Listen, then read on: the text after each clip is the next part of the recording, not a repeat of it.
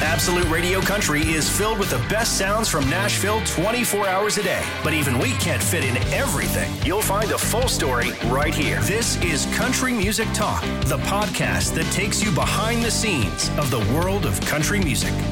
Hello, welcome along to the Country Music Talk podcast. I'm Baylen Leonard. Love bringing you the biggest names from the world of country music here on the podcast. So thank you for checking in with us again, or if it's your first time, welcome along. Remember, if you haven't subscribed already, go ahead and do that, if you would. I know you got things on, but if you click subscribe, you'll never miss an episode. And if you're in the UK, you can always listen to Absolute Radio Country live and enjoy the Nashville show with Elena D. Smith, where she's always sitting down with some big old star in Music City. She is on Sunday through Thursday from 7 p.m. Make sure you don't miss that. Right, let's get on with the podcast. This is the Country Music Talk podcast from Absolute Radio Country. Absolute Radio Country, I'm Baylen Leonard. Hello, and our guest today, back on the show after quite a while, a titan of country music, a lord of the genre, if you will. It's so exciting to have him back. Here's some stats to blow your mind. They won't blow his. He'll know these. 3 Grammys, 2 AMA Awards, 15 Academy of Country Music Awards, 14 CMA Awards. He's had 25 number one hits. He's written most of them. Oh, and he's hosted the CMA Awards for like 11 years, or he did anyway. And also looks as good in a cowboy hat as he does in a baseball hat, and not everybody does that. It's Brad Paisley. Hello, sir.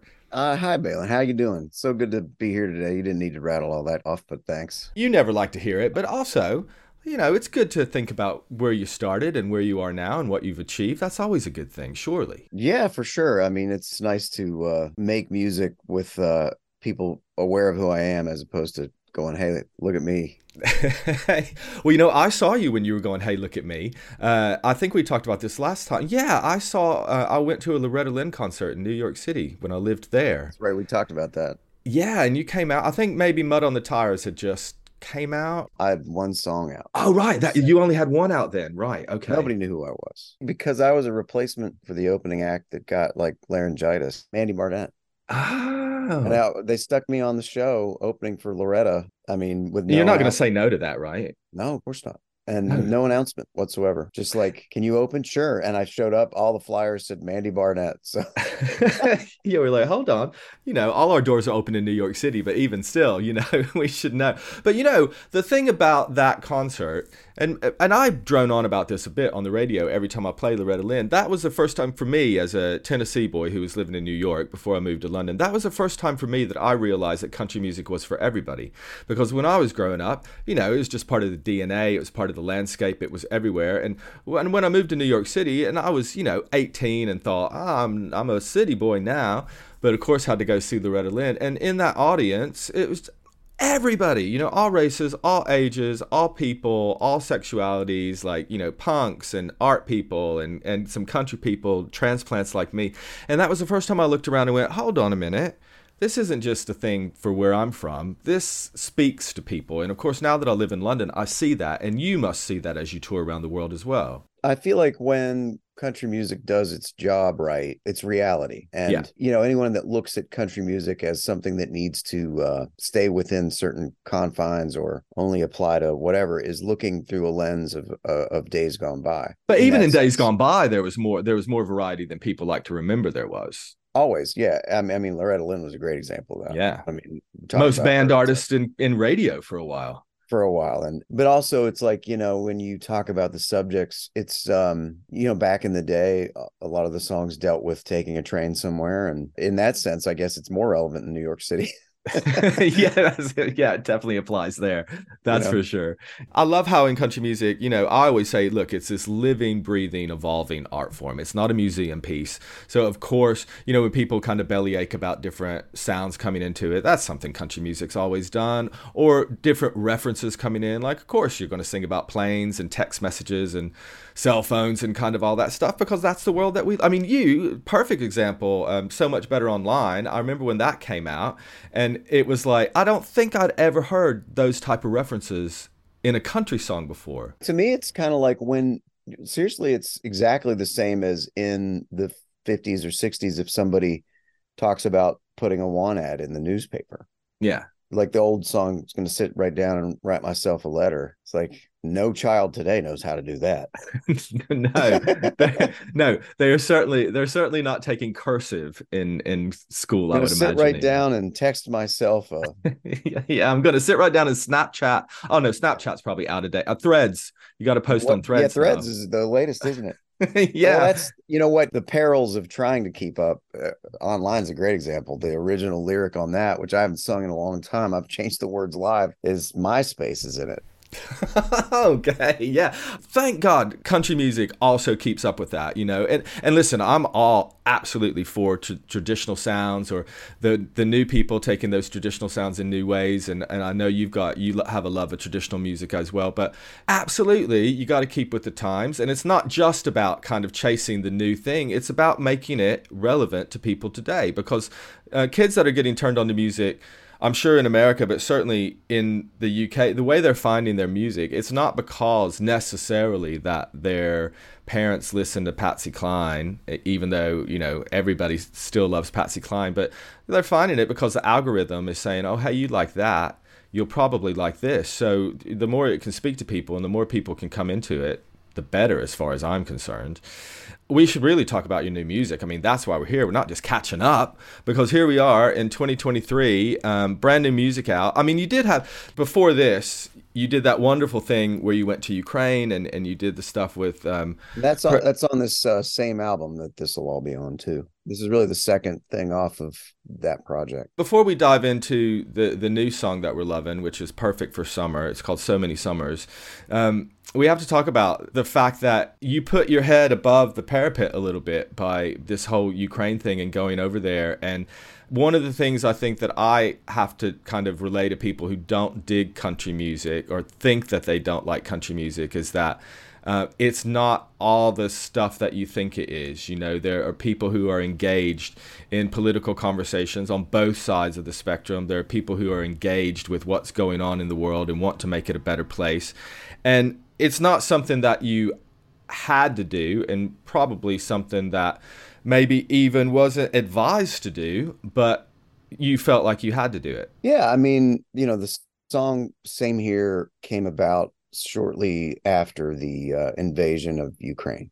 And the point of that for me was, and when you hear the entire album one of these days, as we build to that, you'll see why that is where it sits. Because one thing that that happens after you hear that song, you realize that it's the same guy that was singing these really simple situational things about where he's from, as well as some of the major. There's a song about one of the major issues with the state I'm from, and West Virginia. Yes, which is the opioid crisis, which is it's ground zero of the entire world. Honestly, the pharmaceutical companies took that area of the country and strategically targeted these people with these drugs that they told them they were not addictive, and got an entire generation hooked.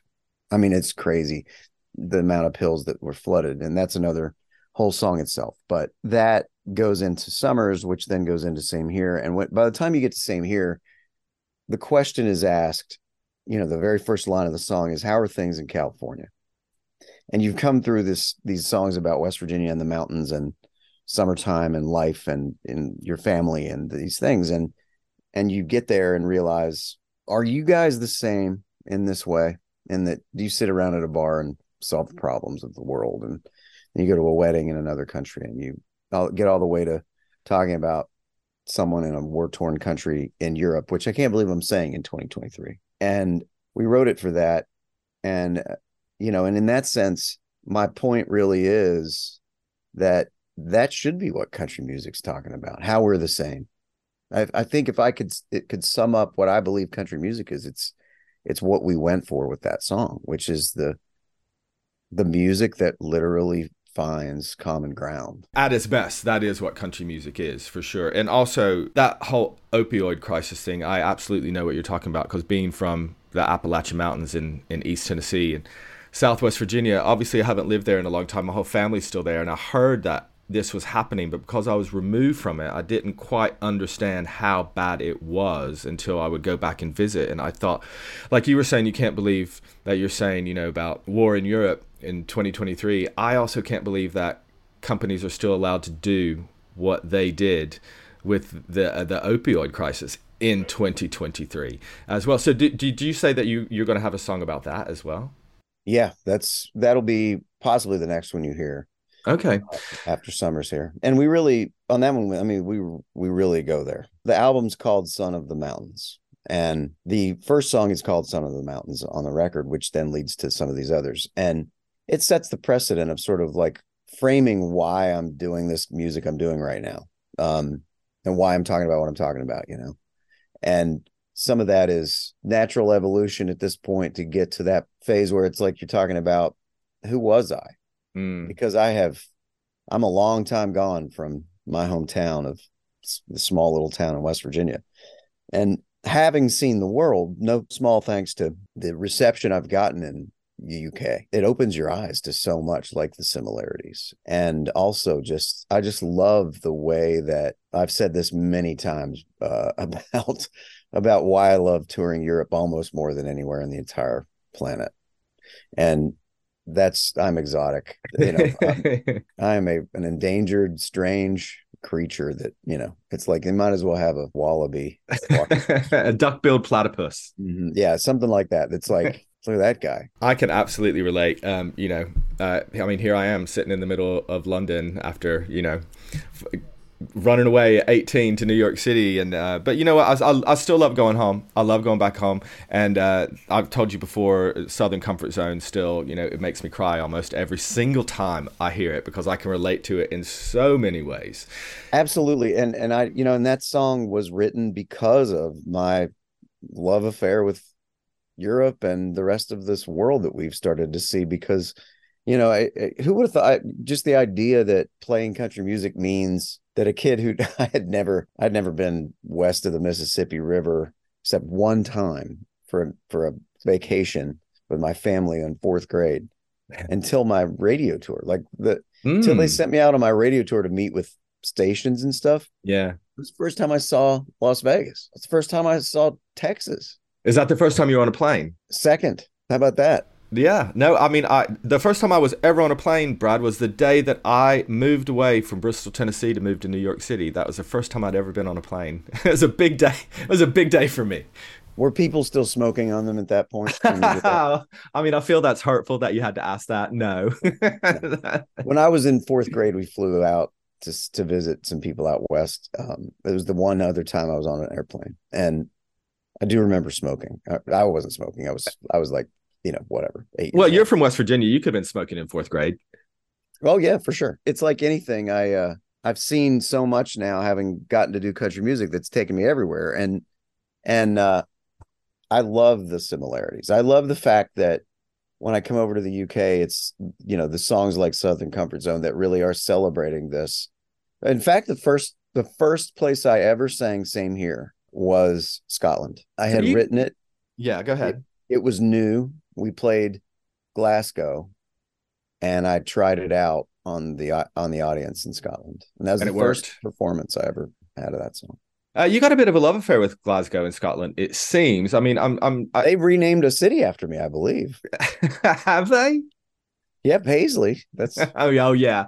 I'm not sure if it was there first or not. I don't know. No, I'm you know, nothing's that old here. Come on. Mm-hmm. But the last time you were here, I think you only played Glasgow the last time you were here? We didn't do London. That's right. Yeah, it was just Glasgow. So, I mean, I know you've got, obviously you love coming over here. You love touring Europe and the UK. You've done C2C twice. But, you know, when are we going to get a big old Brad Paisley UK tour? You love it so much. We love you. Come on. Well, this album will be, when this album's released, I know for a fact it's being planned. So okay, all right. Way. We'll be there. Right. We will be there with a whole new album full of stuff also to play, and that'll be great, because I really think there's a lot of this record has a real mountainy Appalachia slant to it. There's a deluxe version that will have things like we cut an entire rocking up-tempo amazing full band country version of Whiskey Before Breakfast, the old Irish